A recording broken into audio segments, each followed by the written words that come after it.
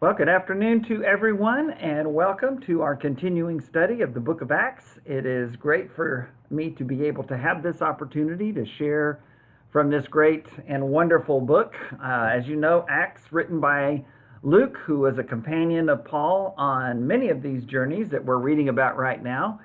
The we passages, as they are sometimes called, when Luke, as he writes, uses the first person plural. I'm sorry, the first person plural and says we instead of they. Third person is an indication that that's when they were certainly joined together, and Luke was a part of the mission, as best we can tell. We've gone through a lot of our studies through this book of Acts, and it's been great to have some wonderful folks joining me as we have traveled with Paul over these last few sessions, and as we have heard about this exciting history and beginning of the Church of Jesus Christ. It's been a great ride, and we still have quite a ways to go. One of the most exciting passages, really, in Scripture, I think, is right there in Acts 27, just before Paul gets to Rome, and he sees this. He has this incredible voyage with a shipwreck and all kinds of exciting things, but we're not ready to get to that yet. Today, we're still in the second mission journey. Nice to see some friends joining us along. My friend Debbie Spears, great to see you rolling in, and Larry and Lynn, wonderful to interact with you guys some today, and it's just a blessing to have you along with us as we study through this great book. These chapters in Acts that are dealing with the mission journeys of Paul are just terrific reading. Some of my favorite reading in the Bible. It's just amazing to see how the church of the first century was able to reach out all throughout their world as best they knew it and saw it. And so that is, for us in the 21st century, with all of the tools and all of the wealth and all of the opportunities, technology and everything that we have, it's just amazing why we can't do better. And as we read through the book of Acts, we realize that it was all about their hearts and their motivation. They really wanted to share this message, and they wanted everyone to be able to hear the word of God. I love the slogan and the motto of one of my favorite missionary efforts, Eastern European Mission. Their simple slogan is this: the Bible, we want everyone to get it. And they are actively seeking to get the Bible in the hands of people in their own language all around the world, and have done a masterful job of that. I've been able to work with them some previously on some mission trips to Ukraine when we handed out Bibles to Ukrainian kids that were at camp during the summer. Just an incredible experience on Bible Day to see these kids sitting around all day with every second of free time that they had to read their brand new Bibles, first time they had ever had one. Just amazing stories, amazing stories. So as we think about the many great works such as EEM, Eastern European Mission, and others that are seeking to do what Paul and Silas are doing, as we read in Acts chapter 16 and 17 and 18, part of 18, on this second mission journey. It's a great blessing to be a part of that. It's wonderful to see my friends Cindy and Eric here. Love you all so much. Miss you terribly. And Jerry and Beverly from down the highway in Kenton. Nice to have you joining us as well. And I know we have a lot of others. There have been a lot of people here at West Irwin Church of Christ in Tyler who have told me, yeah, I watch those videos. I really like them. I don't say anything. But I really enjoy being able to watch them, sometimes live, sometimes not, and that's just A-okay. They're usually available on my Facebook page right away after we're finished on Tuesdays and Thursdays, and I try to share them with our West Irwin Church of Christ Facebook page, and then some others will share them on their pages as well. And then before too much later, they're put on our West Irwin Church of Christ website, which is westirwin.com. Under our social media and resources, our live streaming page under video archives. I put out a little short video devotional yesterday and shared it again today, advertising this study on a great passage from 2 Corinthians 4 about our being renewed day by day. So I hope you'll take a listen to that and maybe share it if you haven't yet. It's only 3 minutes. Can you believe that Bill can do anything and preach any kind of lesson in just 3 minutes? I know, hard to believe, but I did. And these Facebook lessons on the book of Acts and on Matthew that we've already done, they're a little longer than 3 minutes. This one will be as well, as you can tell. But I've really enjoyed them and appreciate all the encouragement that so many of you have given to me. So Lenny and Joe are here, and Brenda, my great and wonderful sister Brenda from the wonderful church, Woodland West in Arlington, where we were for 20 years, where our daughter and her family still are, and are being well taken care of by folks such as Lenny and Joe and Brenda and so many other wonderful people. So let's get into it. This chapter in Acts chapter 17 is a great chapter. You hear me say that every week, right? It's a great chapter because it talks about the church of the Thessalonians, as Paul calls them when he writes to them in 1st and 2nd Thessalonians. Maybe I'll remember to say something about that later. The church at Berea, which was more noble than the church at Thessalonica, and do you remember why?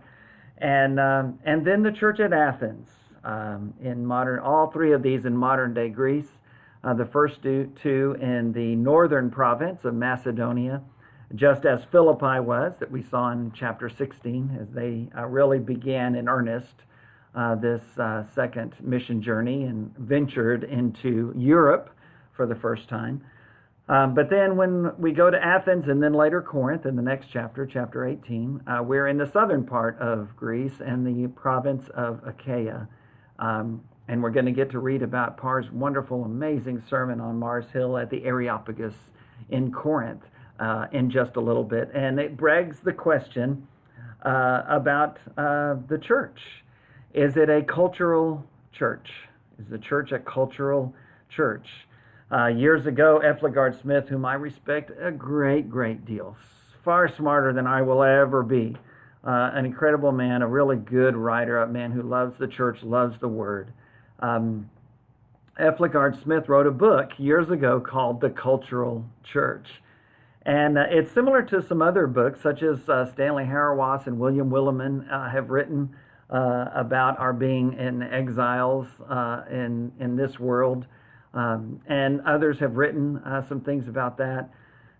He wrote about our place in this world and allowing the worldliness that we see all around us leak into the church and begin to take over the church. And that is he's right to call out that alarm, and I certainly agree with that. But the question is a little bit different, as I put it, which is this: is the church a cultural church? Is the church a cultural church? So my answer may surprise you on that a little bit, as I said earlier in a little advertisement on Facebook about this lesson. But I want us to get there first, because that's when we get to Athens and we talk about the kind of message and preaching that Paul did in Athens and compare it to some of the other places where he's been. So we'll talk about that, and we'll talk about it from the perspective of cultural church versus worldly church. Are they the same? And I'm not sure that they are.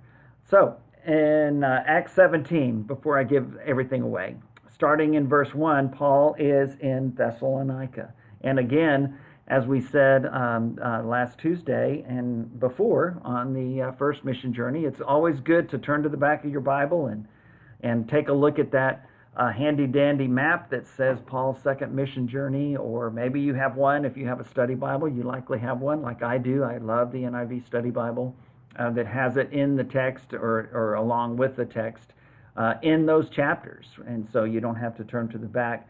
Other Bibles do the same thing. If you don't have a Bible map, you can go online and Google Paul's second mission journey. Nothing wrong with that. And you'll have a lot of choices and options. You can also open up a very good Bible dictionary or Bible encyclopedia or most commentaries on the book of Acts, or books about the Apostle Paul. Paul, Apostle of the Heart Set Free by F.F. Bruce is about my favorite, and I've preached some lessons from that, and it's a great study. And so in Acts 16, we're in Philippi, and we read about that last week. The conversion of Lydia, that wonderful, amazing, godly woman that helped support Paul and opened up her home, being the first convert that we have on record in Europe, in all of Europe, and encouraging Paul and Silas and Timothy to come and stay at her house. And all of her household, all of her family were baptized, and just a great beginning to the church at Philippi. And then Paul, through an act of kindness, is actually put in jail and beaten and flogged. Paul and Silas are, even though they're Roman citizens, but while in jail, even after all of that, they're singing hymns and praises to God, who they love, who has saved them, and continues to be with them even during dark times. And the Philippian jailer and his family are also converted. And the church at Philippi begins in earnest. And then Paul writes a wonderful epistle to them later called Philippians, where he pours out his heart in appreciation and gratitude for their continued financial support of him.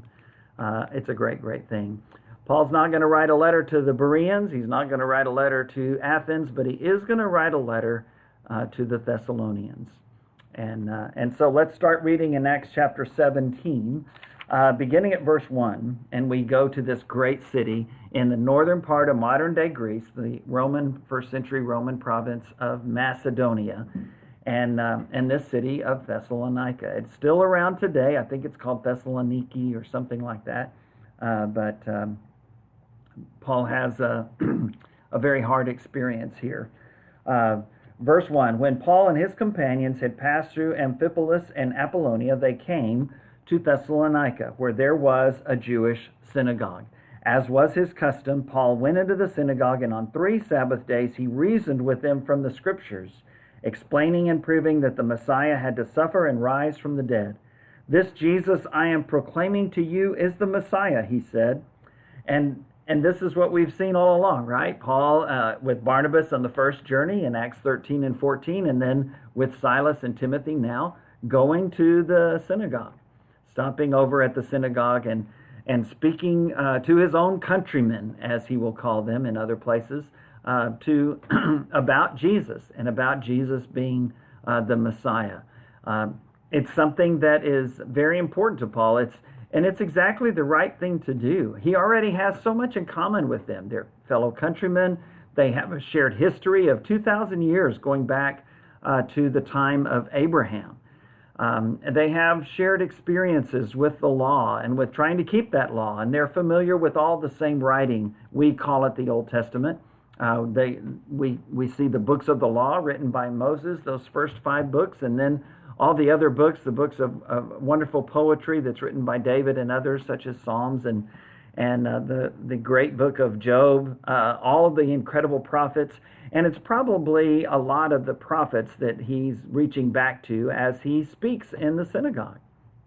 Remember in Acts 13 and 14, he did that, and going into the synagogue on that first journey, we see Peter's sermon in Acts chapter 2 on the day of Pentecost, while the church was still in Jerusalem, just reaching out to Jews, just starting in Acts chapter 2. And that great sermon that he wrote, quoting from the Psalms, quoting from some other places, and other sermons. Stephen's sermon in Acts chapter 7 that recounts the history of the Jews and then applies it to the people of Jerusalem of his day. And he is killed because of it, becomes the first Christian martyr. All of those are very Jewish sermons. They quote extensively from the Old Testament, as we call it. They establish that Jesus is the Messiah, and I think they say some of the same kinds of things that Jesus said when he was walking along the road to Emmaus with those 2 men after his resurrection, and they didn't recognize him, as Luke records in Luke 24, and yet Jesus tells them, why are you so surprised that all of this happened? This is what was supposed to happen. And Jesus shares with them his own story and how it fulfills all those Old Testament promises and passages. And then when they finally get to Emmaus and they have a meal together, and Jesus, as I think William Willimon puts it, this guest acted as host, and that's when he is revealed to them, and then he is taken away from them. But they say, didn't our hearts burn within us as he shared his own story Well, that's kind of what Peter and Paul are doing in these early sermons. Stephen, others, probably as we read in Acts chapter 8, as we read, Philip talking to the Samaritans, those people who were from a Jewish background still. Not until Acts 10 is the gospel sent out to those who were non-Jews. And so this is the kind of thing that they did. What Paul and Barnabas and Timothy, or Paul and Silas and Timothy do here is they go first to the synagogue. They stay there for 3 weeks on 3 Sabbaths. He reasoned with them, explaining and proving that the Messiah had to suffer and rise from the dead. This was a surprise to all of them, and yet if they had read their Bible closely, they would have realized that that was true. And in a little bit, we're going to go down to Berea, and the Bereans are going to go back after they hear Paul, and they're going to read their Bible and say, is this right? And they'll be called noble for it. This Jesus I am proclaiming to you, Paul says, is the Messiah. And making statements like that is what got Peter and John placed in jail. It's what got James, the first apostle, killed for the faith, put to death in Acts chapter 12. It's what got them threatened and beaten and flogged and imprisoned, and it's going to cause Paul more trouble here in Thessalonica and in Berea as well. This Jesus I am proclaiming to you is the Messiah, he said. Verse 4, some of the Jews were persuaded and joined Paul and Silas, as did a large number of God-fearing Greeks and quite a few prominent women. And so they're reaching out to those that are connected with the Jews, the God-fearers who are Greeks, but they are God-fearers and they are a part of the Jewish nation, so to speak. Some prominent women. All of these that are pointing to the law and pointing to Judaism as a part of their identity. But then you get to verse 5. But other Jews were jealous, so they rounded up some bad characters from the marketplace, formed a mob, and started a riot in the city. They rushed to Jason's house in search of Paul and Silas in order to bring them out to the crowd. But when they did not find them, they dragged Jason and some other believers before the city officials, shouting, these men who have caused trouble all over the world have now come here, verse 6, and Jason has welcomed them into his house. They are all defying Caesar's decrees, saying that there is another king, one called Jesus. When they heard this, the crowd and the city officials were thrown into turmoil. Then they made Jason and the others post bond and let them go. Well, there's 2 of my favorite statements in Scripture, fun statements from the King James Version especially. In this passage, but let's talk about a couple of things first. First of all, this guy named Jason. Who in the world is he? Well, we really don't know much about him. He's not really introduced by Luke as being someone there, but he obviously is someone who is a Thessalonian, and he actually is someone who apparently opens up his home to Paul and to his missionary partners, and catches a lot of heat for it, and ends up actually being in jail because of it. In Romans chapter 16, we read about Jason again as being someone who was a partner with Paul on his own mission journey. It may be because of all the trouble that they bring on Jason here in Thessalonica, as recorded in Acts 17, that Jason decides, hey, look, I'm just going to go with you. And so when Paul writes the book of Romans in chapter 16, he refers to Jason, the man from Macedonia and from Thessalonica. And so Jason obviously is someone who becomes a missionary partner with Paul and is able to be with him. And likely because of the events that we just read about, Paul decided, Jason, if you want to come with me, you're welcome to come. He obviously was someone who was a convert, obviously was someone who was willing to do that publicly by letting Paul and the others stay with him at his house. And so when they go to try to find Paul and Silas, they don't find them. And so they just arrest Jason, basically, drag him out, take him before the city officials, and accuse him of some things. Really bringing a revolt and insurrection against the city and the town and the peace of the town, and specifically against Caesar and against the empire. And so he is forced to post bond and then released. And so let's talk about this passage. One of my favorite statements is in verse 5. The NIV says, "But other Jews were jealous, so they rounded up some bad characters from the marketplace, formed a mob, and started a riot in the city." I love the King James Version of this. The King James Version says, "Lewd fellows of the baser sort." Now, that kind of sounds a little bit like my roommates and I from Oklahoma Christian College days in the 70s, but it's really a lot worse than that. These lewd fellows of the baser sort. What a great description. I just love that wording. Other versions, the Revised Standard Version calls them wicked fellows of the rabble. And Eugene Peterson's paraphrase, The Message, he calls them a bunch of brawlers off the street. Howard Marshall, a great scholar and writer, and later F.F. Bruce, quoting him, uses it also, this term rent-a-mob. And I think that's about my favorite, rent-a-mob. That's what this is. This is rent-a-mob. And as we see our own social unrest in our country today, and as we've seen it in years past, we understand what they're talking about. They're talking about people that are almost kind of mercenaries, that aren't really connected with any of the issues that people are fighting for from an emotional perspective, although today many of them are, because of some of the injustice that they see in their experience or in the experience of those that they know and love. But in this case, they weren't connected at all. They were basically mercenaries. They go out and they find some guys and they say, "Hey, we want you to stir up trouble for somebody." And they say, "Well, how much is it worth to you?" And they agree on a price, and then there they are. I think that's pretty much what happens here. Some lewd fellows of the baser sort. They don't have any real positive values. They're open to stirring up trouble for anybody, right or wrong, isn't a big deal. It's just dollars and cents that's the big deal to them. And so they round up this group called, that the others some call rent-a-mob, and they hire them out to bring trouble against Paul. And so they come, and in verse 6, another one of those interesting statements. Verse 6, when they did not find Paul and Silas, they dragged Jason and some other believers before the city officials, shouting, "These men who have caused trouble all over the world have now come here." Verse 6. And some versions of the King James Version and also the Revised Standard Version say that they have turned the world upside down. I think even the English Standard Version translates it that way. The NIV says they have caused trouble all over the world. What about this accusation, and what about this phrase?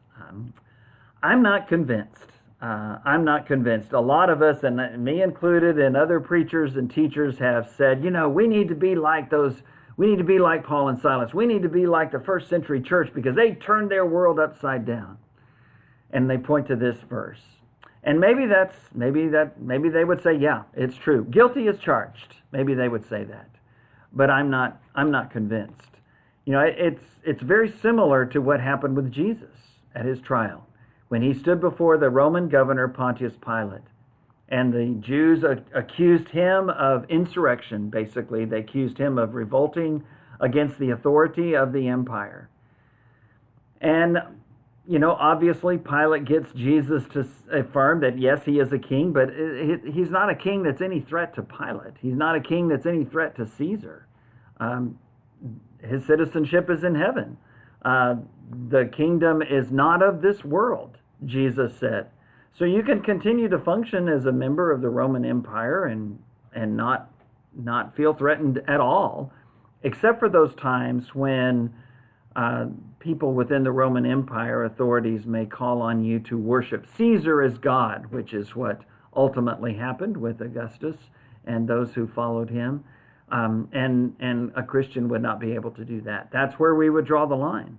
Is we would say, no, I'm sorry. Remember what Jesus did in the Gospels when he said, hey, give to Caesar what is Caesar's, but give to God what is God's. Well, they accuse them of turning the world upside down. They accuse them of causing trouble all over the world. And I'm not sure if they would say that's true. We're guilty. I'm not sure they would. Were they seeking to change people's lives and thus change the world? Well, yeah. But what their concern was to bring people to come to know Christ. They weren't concerned with turning the world upside down in that sense.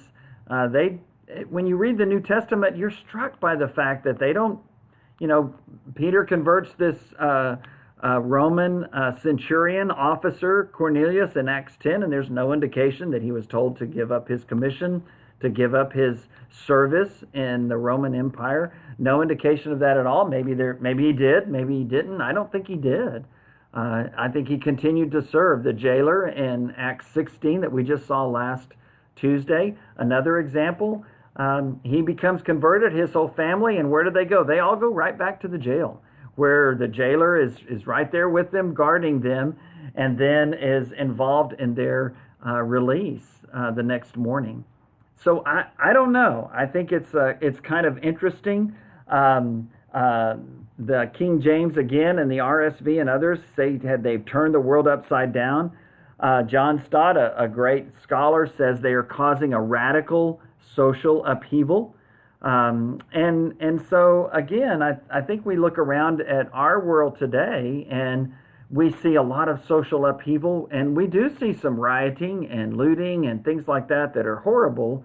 And unfortunately, this important call for justice and for a good to be done in our country that message has been hijacked by those like this Rent-A-Mob who are simply after their own agenda.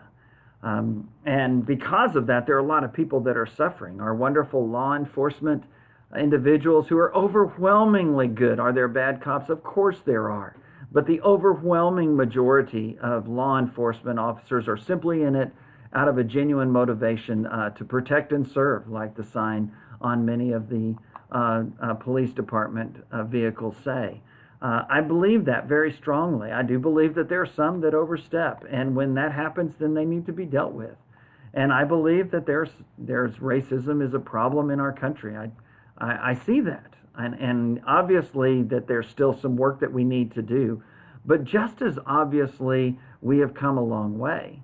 And I think that needs to be acknowledged. And somehow or another, let's be able to not go off on one extreme or the other, but to be able to say, okay, what really is God calling us as Christians to do and to be in this discussion? And I think, first of all, he's calling us to be faithful to him. And that's what Paul and Silas were doing. They weren't trying to overthrow the Roman Empire. Nowhere do you see that. In fact, just the opposite. In passages like Romans 13 and 1 Peter 2 and some others, I spoke about this in a devotional message a while back, right around the 4th of July, and used some of those passages, 1 Peter 2, Romans 13, others that talk about this, 1 Timothy 2, and what do they say? They say that Christians should be the ideal model citizens. We should be willing to submit, even if we have to pay a price for it, because we refuse to compromise our devotion to God and his word. Sometimes that will get us in trouble, as Peter and John told them in those first few chapters of Acts. We have to obey God rather than human authority. And when they contradict, that's when we choose God. Well, in choosing God, we may have to suffer. And that's what they did in the first century. They just suffered at times. And the Thessalonians are going to be an example of that. Persecution is something that we see from them from this very first time that the gospel was presented to them. And so how would Paul and Silas answer the charge? They're turning the world upside down. I think they would say, well, maybe. But really all we're trying to do is to help people be saved. It's all we want to do. All we want to do is to help each and every individual person, because God will judge us individually, each and every person to come to know Christ as Savior the way we have, so that you can see that your sins are forgiven, and so that you can live with the kind of mission and purpose and joy and hope in your life that you see in us. That's what that Philippian jailer wanted. He threw himself at them and said, what do I have to do to be saved? Because he realized that he was the one that was lost and in prison, and they were the ones that were saved and free, and he wanted some of that. And I think that's what Paul and Silas are doing are doing here. When Jesus stood before Pilate, the thing that got him convicted, the thing that got Pilate to sit on that seat to make that final judgment and pronounce guilt and pronounce the punishment of crucifixion, was when they said, this man called himself to be a king. Anyone who calls himself to be a king is no friend of Caesar, because Caesar is our king. And that's what these Jews said, simply because they had lost all sense of justice, and they wanted Jesus put to death by Pilate. And so Pilate did it. That wasn't what they were trying to do at all. It wasn't what Jesus was trying to do. He had no intention of taking any authority away from Pilate. He had no intention of overthrowing the Roman emperor or the nation of Rome, the empire of Rome. All he wanted was to bring people to the Father. And that's what Paul and Silas were trying to do as well, and that's what we tried to do as well. And as long as that coincides with the government, then we're all good. But when there's a question of will we follow the government or will we follow the Word of God and the will of Christ, well, then we have to choose God. And that's what Paul and Silas did, and when they did, they suffered for it. And even Jason, this new Christian, suffered for it as well, if he was a new Christian. But an indication seems to me to believe that he was. And so the jealous Jews, they hire rent-a-mob, the lewd fellows of the baser sort, and they run them out of town. And when you look at 1st and 2nd Thessalonians, again, one of the amazing things to me is right off the bat, when Paul writes to them, he says, to the church of the Thessalonians. And sometimes, it was the Thessalonians church, and we might say, no, wait a minute, Bill, that's not true. It wasn't the Thessalonians church. It's God's church. It's Christ's church. Yeah, I get that. I understand that the body is one and there's many members, but there's only one head, and the head of the church is Christ. I get that. I understand that. But whatever church you go to, that is your church. You might say that's your church home, that's your church family. But when Paul addresses the Thessalonians in 1st and 2nd Thessalonians, to the Corinthians, he says to the church of God at Corinth. To the Thessalonians, he says to the church of the Thessalonians. This was their church. This is where they lived, and it was begun in some very distressing times. Just like with Philippi, there was persecution right from the start, so much so that Paul is chased out of town. Interestingly, when he writes to the Thessalonians, he tells them in that first chapter in 1 Thessalonians 1, verse 5, that the word of God came to you not just with words, but with power. And that's what they're seeing. The power not just of the Holy Spirit, but the power of genuine believers who are willing to suffer persecution for the cause of Christ rather than to deny him. It's interesting that later on in the book of Acts, in chapters 19 and 20 and 27, we're going to read about another man from Thessalonica, Aristarchus, who also becomes a participant in Paul's journeys. And in Colossians chapter 4, Paul refers to Aristarchus as my fellow prisoner, this man from Thessalonica. Okay, so we got chased out of town. Jason has to post bond, and then they let him go. Maybe Jason goes with them here, maybe not. We know that he accompanies Paul at times. And so now we're going to go to the neighboring town of Berea, beginning in Acts 17, verse 10. As soon as it was night, the believers sent Paul and Silas away to Berea. They thought they were going to be killed. I mean, they ran out of town at night. On arriving there, they went to, guess where? The Jewish synagogue. Now the Berean Jews, Acts 17, verse 11, were of more noble character than those in Thessalonica, for they received the message with great eagerness and examined the scriptures every day to see if what Paul said was true. May that be said of all of us. This is such a powerful statement in Acts 17, verse 11. The Bereans were more noble than the Thessalonians. They had more noble character. I think you could say they were more open-minded. They weren't so close-minded when they heard Paul talking about this and they knew the story and they said, that's it, I'm not listening to any more. No, I'm not going to go home and check and see if you're right. I don't care. You're out. Unfortunately, in our climate today in this country, in the politics and religious circles, many times there's such a closed mind that we say, la la la, I don't want to hear. I don't want to hear what you have to say. I don't want to consider what you have to say. I've got my mind made up. I know what's right and wrong. I'm done with that. And that's a very unfortunate thing. That describes the Thessalonians who ran them out of town. And as we're going to see, ran them out of Berea as well. And it does not describe the Bereans. You have probably driven by churches that have the name Berea. Berean Baptist Church, for example. I've seen some of those. And it goes back to these people right here. Why? Because their hearts were genuine. They had a noble character. And the reason that it's said that's said about them is because they went home and they got open their Bibles and they were challenged by what Paul and Silas were saying, and they looked back through those Old Testament prophets and they looked back through those Old Testament scriptures, and they realized that what Paul was saying was true, that it was correct, that, wow, I don't know why we didn't see this before, that God would use his people to one day be a light for the Gentiles. And yet it was true. And yet it was true. Oh, let's read back again at Isaiah 53 that Ethiopian eunuch had been reading in Acts chapter 8, and realize that, wow, that describes what happened to Jesus to a T. It's unbelievable. Let's read again Psalm 22 that Jesus quotes from the cross, because I think he's thinking about that whole psalm. Psalm 22 when he says, my God, why have you forsaken me? That's Psalm 22 verse 1.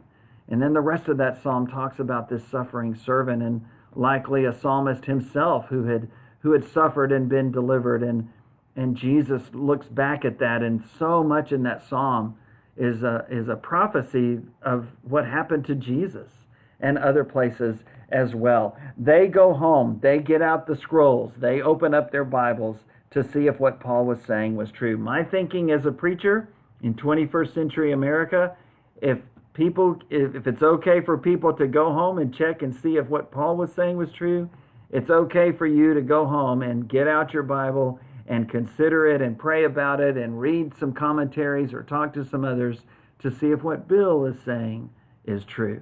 We should have that attitude towards every person we read, every book we read. The books are fine to read. The people are fine to listen to, but it doesn't mean that it's true. I saw a great, told Joyce about this last night. I saw a great little meme or picture, photo online the other day. And it had this simple statement, and let me see if I can remember it because I wasn't planning on it, but I just remembered it. It said, and it's talking about how we read things on the internet or we read things on social media, and I participate in all of that, but I do it with a little bit of suspicion. Because you have to do that. Not everything you read on the internet is true. Not everything that people publish in social media, Facebook and Twitter and Instagram and all the others, not all of that is true. Some of it is false because people just don't know the truth. Some of it is false because people, again, have an agenda. They don't care about the truth. They just want to get their way. And so I love this thought from someone who put up a picture out that said something like this: if you believe that everything you read is true, then you should read your Bible. I love that. So great. So great. Because so many people are reading the internet and social media, and they're not reading their Bible. I think those are great tools. Again, that's part of the technology that's available for us to do what they were doing in the first century, which is taking the gospel everywhere we can and trying to help people come to know Christ and know his word. But unfortunately, so much of that is done without an understanding or a desire even to read what the Bible says. I think people will come away with a whole different understanding of Jesus if they will read the Gospels. This Sunday in my sermon series here at West Irwin Church in Tyler, as we go through the Lord's Prayer this Sunday, we're going to be talking about the call to obedience. When Jesus tells us to pray, may your will be done on earth as it is in heaven. Well, obedience was a really important thing for Jesus, and you don't get that from just hearing what people say about Jesus in the media and in social media, and unfortunately in some churches. There's a call in Matthew, Mark, Luke, and John, when you read it, a strong call from Jesus that says, if you're going to be my disciple, then you must obey my teaching. And that's another sermon for another day. I really want to preach it, and I'm going to this Sunday. May put out a few things about that in a little Facebook devotional tomorrow. We'll see. Okay, so that's Berea. And what happens? Well, verse 13. When the Jews in Thessalonica learned that Paul was preaching the word of God at Berea, some of them went there too, agitating the crowds and stirring them up. The believers immediately sent Paul to the coast, but Silas and Timothy stayed at Berea.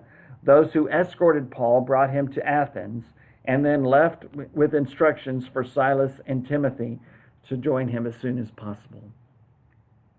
So the Thessalonian Jews aren't content with just running him out of their town. They're going to run him out of Berea as well. And that's what they do. They likely rent a mob again, and they go to the nearby town of Berea and stir up trouble there for Paul and Silas and Timothy as well. And so they take Paul because he's the guy they want. They take Paul and they send him away immediately. And he ends up in Athens. And that's where we will go to next, starting in verse 16. If you get to your handy-dandy Bible map, then you see that Athens, as I said earlier, and Corinth are in the southern province of Achaia. The northern province is Macedonia, where they went to Philippi, and then to Thessalonica, and then to Berea, and now have had to leave. And both Macedonia and Achaia are in the modern nation of what we would call modern-day Greece. Macedonia in the northern half, and Achaia in the southern half. And so now Paul is going to Athens, this great center of Greek and Roman idolatrous worship. And so, in Athens, and we'll go to Corinth next chapter, so that'll be on Tuesday. And that's a great study as well. You knew I was going to say that, didn't you? Okay, in Acts chapter 17, verse 16, while Paul was waiting for them in Athens, remember, he goes first. Silas and Timothy are going to join him later. While Paul was waiting for them in Athens, he was greatly distressed to see that the city was full of idols. Again, this is the center of the Greek gods and goddesses, Athens. This is where so much of that history is based. He was distressed to see that the city was full of idols. It broke his heart. It probably made him a little upset, a little angry. It probably made him a little sad for the people that looked to these stone and wood and gold and silver, things made by the hands of men, and call them their gods. Just as Isaiah spoke out against it, just as Jeremiah did, most all of the prophets did, Paul is brokenhearted at what he sees. Verse 17, so he reasoned in the synagogue with both Jews and God-fearing Greeks, as well as in the marketplace, day by day with those who happened to be there. So he's starting in the synagogue, and he's preaching to Jews and to God-fearers, those who had kind of adopted the Jewish customs. But he's also speaking in the marketplace to anybody who will listen. Only the Jews could go in the synagogue, and so he reasoned there, but he also spoke in the marketplace. And the interesting thing to me here is that those were not the same sermons. Those were not the same messages. And I encountered this the first time I went to Ukraine, when I went to this great little town called Mariupol on the Azov Sea, down at the southern part of Ukraine, in that Donetsk region that has been nearly taken over completely by the Russians now. But then, back in 98, 99, 2000, somewhere around in there, then we went to Mariupol. We helped establish another church there. There was already a church there, but we went to the left bank and established a church there. And I remember the first time I went, I was going to preach a sermon series from the Gospel of John. It was going to be great. And I had all these illustrations ready to go. And when I was there and I was in Ukraine and I was talking to the people and I was going through my notes and I was ready to share this illustration that was so perfect for this passage, I realized I can't use that. I can't use that. I can use it here in America. I can use it in Arlington, in the middle of the Dallas-Fort Worth Metroplex. But I can't use it in Mariupol. I can't use it in Ukraine. It doesn't mean anything to them. It doesn't help them at all. And so that's when I began to realize, the message is adapted to the hearers. to the audience.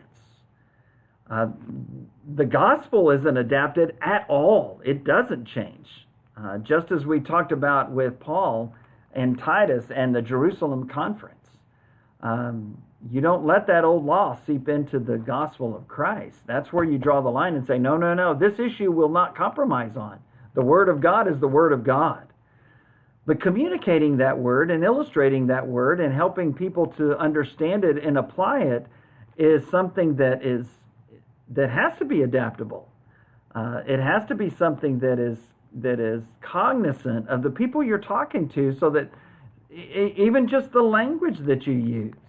I spoke in English when I went to Ukraine, but I had a translator, wonderful, godly translators. Oh, they were so wonderful. I miss them terribly. Oh, I miss them. And many of them were Christians already. Some of them became Christians through our work. And they're just wonderful, wonderful souls. But they were there, and they would translate it into the language of the people. Well, why would they do that? Well, the same reason that I learned it in English and not in Greek or Hebrew. The message was the same, but the application, the language, the illustrations, those things can be different. And I think that's what we're going to see here in Athens. He speaks one type of sermon in the synagogue, but in the marketplaces we're going to see he says something with the same heart of the gospel of Christ, but supported by different illustrations. Verse 17, so he reasoned in the synagogue with both Jews and God-fearing Greeks, as well as in the marketplace day by day with those who happened to be there. A group of Epicurean and Stoic philosophers began to debate with him. You've heard of some of those, Stoicism, Epicureans, Zoroastrianism. There's all kinds of different philosophies and theologies that were there even in the first century times. They were certainly there and present in Athens. Oh, they loved it. And as we're going to see, they liked nothing better than to sit around and talk philosophy and theology. So the middle of verse 18, some of them asked, some of these Epicurean and Stoic philosophers asked, what is this babbler trying to say? I'm talking about Paul. Others remarked, he seems to be advocating foreign gods, which got their attention because they loved to hear about that. They said this because Paul was preaching the good news or gospel about Jesus and the resurrection. Well, that's a little bit different. Now we've got somebody that's talking about this guy who was killed and died, was clearly seen dead, but was raised to life. Well, that's different. And as we've said before, the gospel of Jesus Christ stands or falls on the resurrection. If you disprove the resurrection, then we're done. But if the resurrection is not disproved, if the resurrection has credibility and is attested by witnesses, as we've seen, witnesses who were willing to die, suffer and die rather than recant this message, well, it's a very credible message. Verse 19, then they took him, Paul, and brought him to a meeting of the Areopagus, this great place in Athens where this is what they did there. They talked shop, they talked theology, they talked philosophy. This is what Nicodemus, I think, wanted to do with Jesus in John 3 when he came to him at night and he said, oh, we know you're somebody special because nobody could do what you do if God were not with him. I think Nicodemus was expecting this kind of thing and to chat with Jesus theology all night long. And Jesus interrupts him in John 3 and says, Nicodemus, even you must be born again of water and spirit if you're going to inherit the kingdom of God. Even you, a member of the Sanhedrin, the Jewish ruling council. I don't think Nicodemus ever got over that discussion. And then later on, at the end of John 7, we see him kind of interacting a little bit in a meeting of the ruling council, saying something like, look, shouldn't we at least give this guy a hearing? And they pounce on him, and he shuts up. And then we hear of him one more time in the Gospel of John, and that's helping Joseph of Arimathea, another member of the Jewish ruling council, take the body of Jesus down from the cross, openly affirming their faith in him, becoming ceremonially unclean at the time of the Passover, and realizing that they're going to now be marked men as well. Such an incredible story. I love that story of Nicodemus. Now we're getting back to Jesus, and a different place, this Areopagus, and not just Jews, but Greeks and Romans and philosophers of all kinds of persuasion. Verse 19 again of Acts 17. Then they took him and brought him to a meeting of the Areopagus, where they said to him, "May we know what this new teaching is that you are presenting?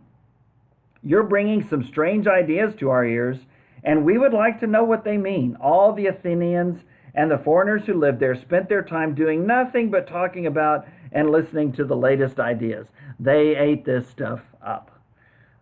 Verse 22, Paul then stood up in the meeting of the Areopagus and said, okay, now notice what Paul uses in this sermon and notice what he doesn't use. Because he doesn't use any Old Testament scripture. Doesn't talk about the prophets, nothing like that. Because he's not talking to Jews. He's not talking to people that would be moved, that would feel that this message of Paul is more credible because of that. And so he doesn't do it. He doesn't do it at all. What he does do is he quotes some of their own prophets and poets. And what he also does is he talks to them about God as creator. You want to know what to do with some of your non-Christian friends who aren't believers at all, who aren't familiar with the teaching of Scripture at all? This is a good model. This is what you do. Verse 22, Paul then stood up in the meeting of the Areopagus and said, "People of Athens, I see that in every way you are very religious. For as I walked around," some versions say superstitious, "for as I walked around and looked carefully at your objects of worship, I even found an altar with this inscription, 'To an unknown God.'" They had altars to every god they could find, and just in case they missed anybody, they had an altar to an unknown God. That's where Paul starts. Just like Philip started in Isaiah 53 with the Ethiopian eunuch, Paul starts right here at this altar to an unknown God. So you are ignorant of the very thing you worship, and this is what I am going to proclaim to you. Verse 24, he starts with creation. God is creator. The God who made the world and everything in it is the Lord of heaven and earth and does not live in temples built by human hands. What a great start. You can't make God.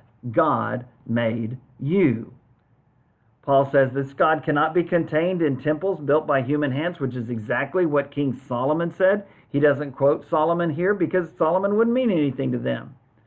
But when Solomon dedicated that temple that David designed and planned and Solomon built, he said, I know, God, that you don't dwell in something even as magnificent as this temple, but I just pray that when your people pray in this place or pray towards this place, if they're in a foreign land, that you would hear and that you would bless. A great prayer of dedication from King Solomon in the Old Testament.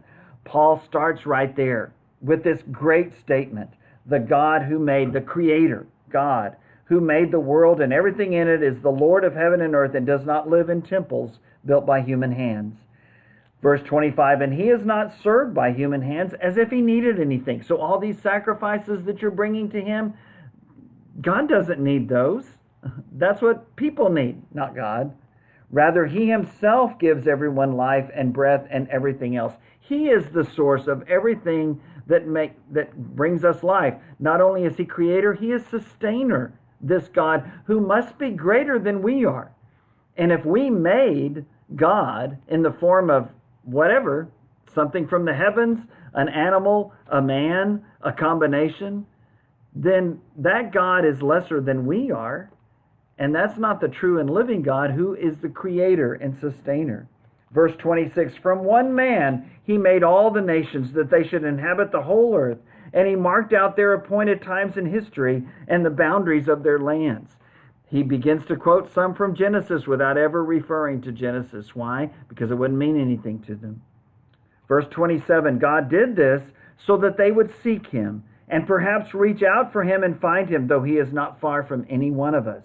Verse 28, for in him we live and move and have our being. As some of your own poets have said, we are his offspring. So he doesn't quote Isaiah. He doesn't quote David. He quotes their own poets. And some of these poets wrote things about the Greek gods, but that Paul uses and says in the true way, this applies to the one true and living God, not a God that somebody made, but actually the creator God who made all of us, and who gave us life, and who is in us, and who is near to us, and did this in the hope that we would draw near to him. Verse 29, therefore, since we are God's offspring, we should not think that the divine being is like gold or silver or stone, an image made by human design and skill. Verse 30 of Acts 17, in the past God overlooked such ignorance, but now he commands all people everywhere to repent. I don't think that that means that God justified idolatry in the Old Testament times. I just think that Paul is acknowledging, look, there was a special set of people in Old Testament times that were the people of God, the chosen people. But they were meant to bring us to Christ. And as he says in Galatians, now that Christ is here, that purpose is fulfilled. And so I think that's what Paul is saying in Acts 17, verse 30. And what he's saying is, look, if you want to become part of the people of God, then what you need to do is repent. That's what you need to do. You need to change. You need to stop worshiping things that are made by human hands and start worshiping the one who is creator and sustainer and who actually made humanity and earth and heaven and everything we see. What a great statement in verse 30. In the past, God overlooked such ignorance, but now he commands all people everywhere to repent, even right here in Athens. It's not just about Jerusalem anymore. It's everywhere, including right here in Athens. Verse 31, for he has set a day when he will judge the world with justice by the man he has appointed. He has given proof of this to everyone by raising him from the dead. And so Paul gets to Jesus. He starts with God as creator, because that's where his listeners are.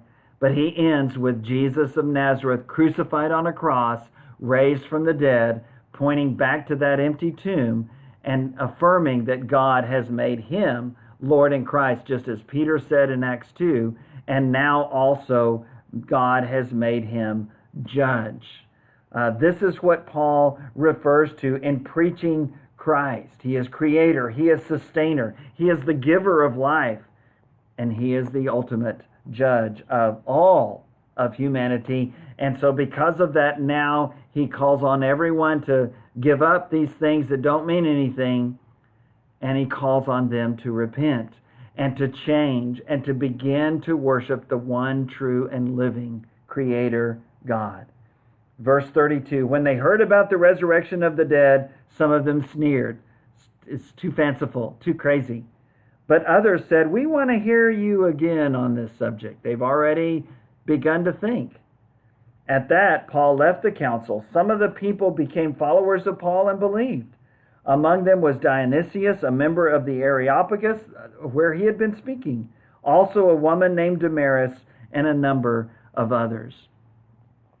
And so Paul has this great speech, this great sermon in Athens that's not like any sermon he's preached in any synagogue. Why? Because the listeners were different. They were different.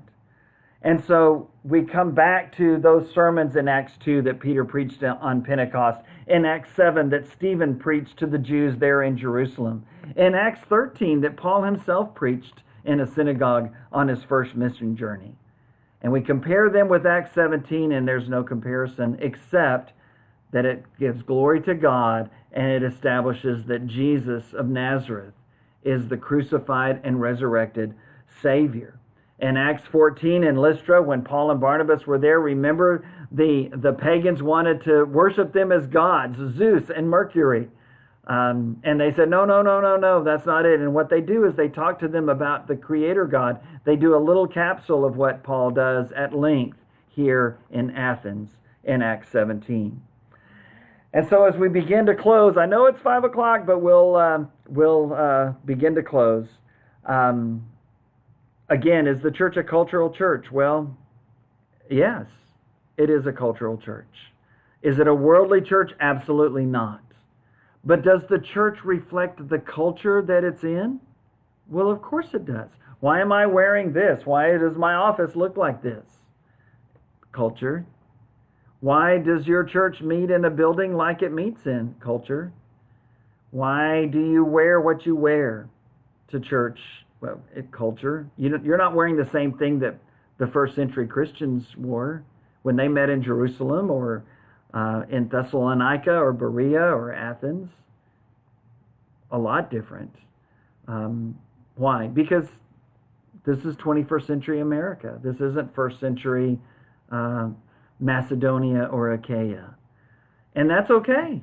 That's okay. We still preach the same gospel. We still have the same word of God.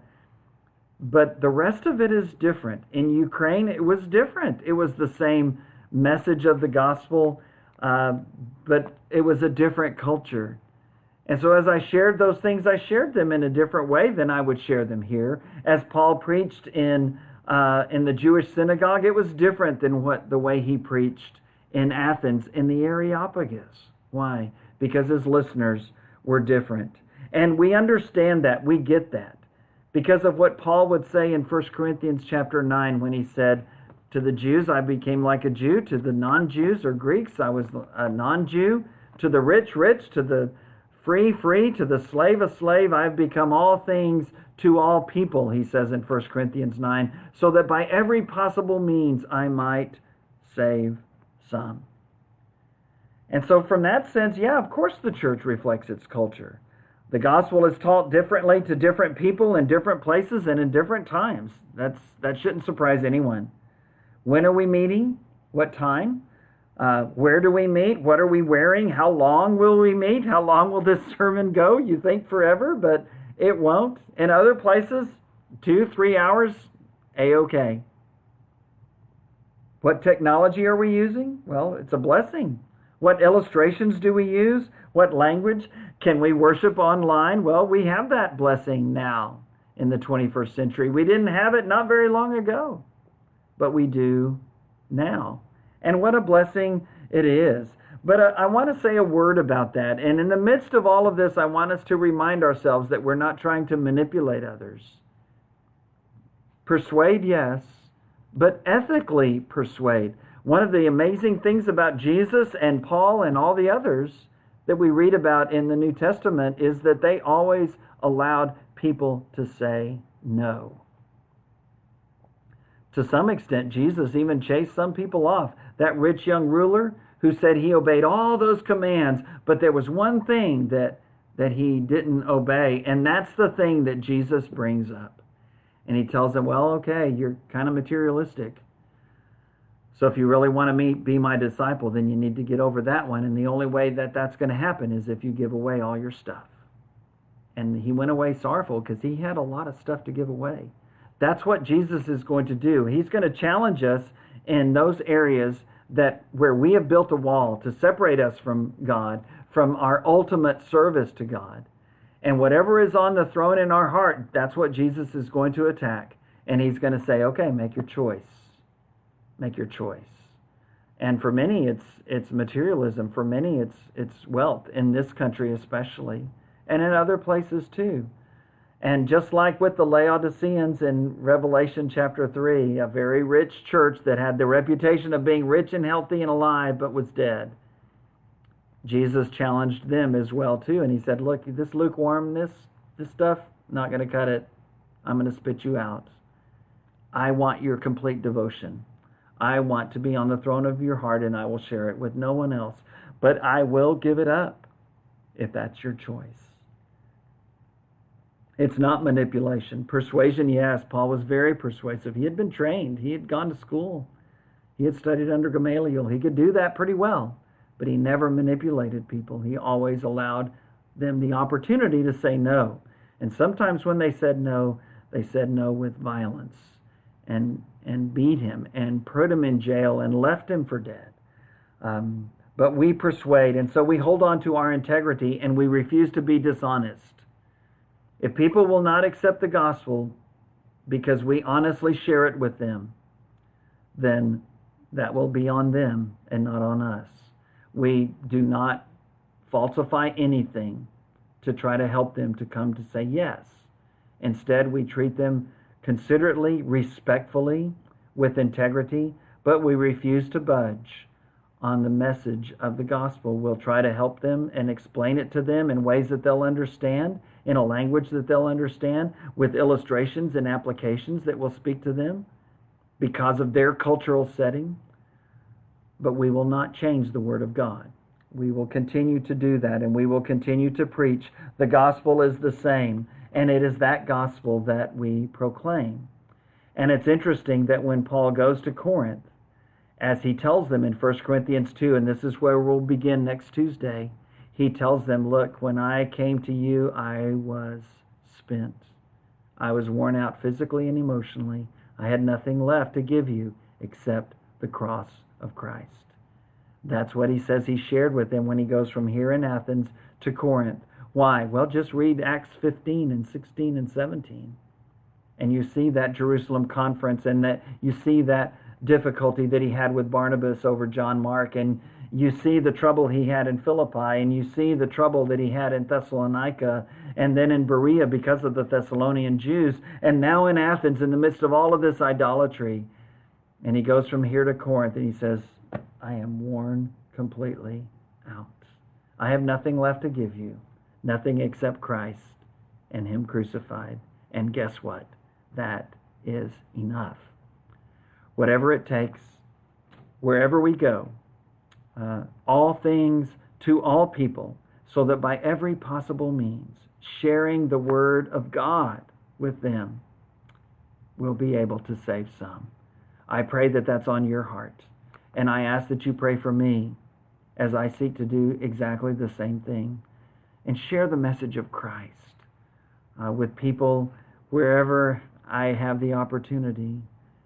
And through the grace of God, even through a social media outlet such as Facebook and the internet. What a blessing. What a responsibility. All things to all people, whether in the synagogue of the Jews or in the Areopagus in the midst of idolatrous Athens. All things to all people, so that by all possible means we might save some. God bless you in that journey and in that mission.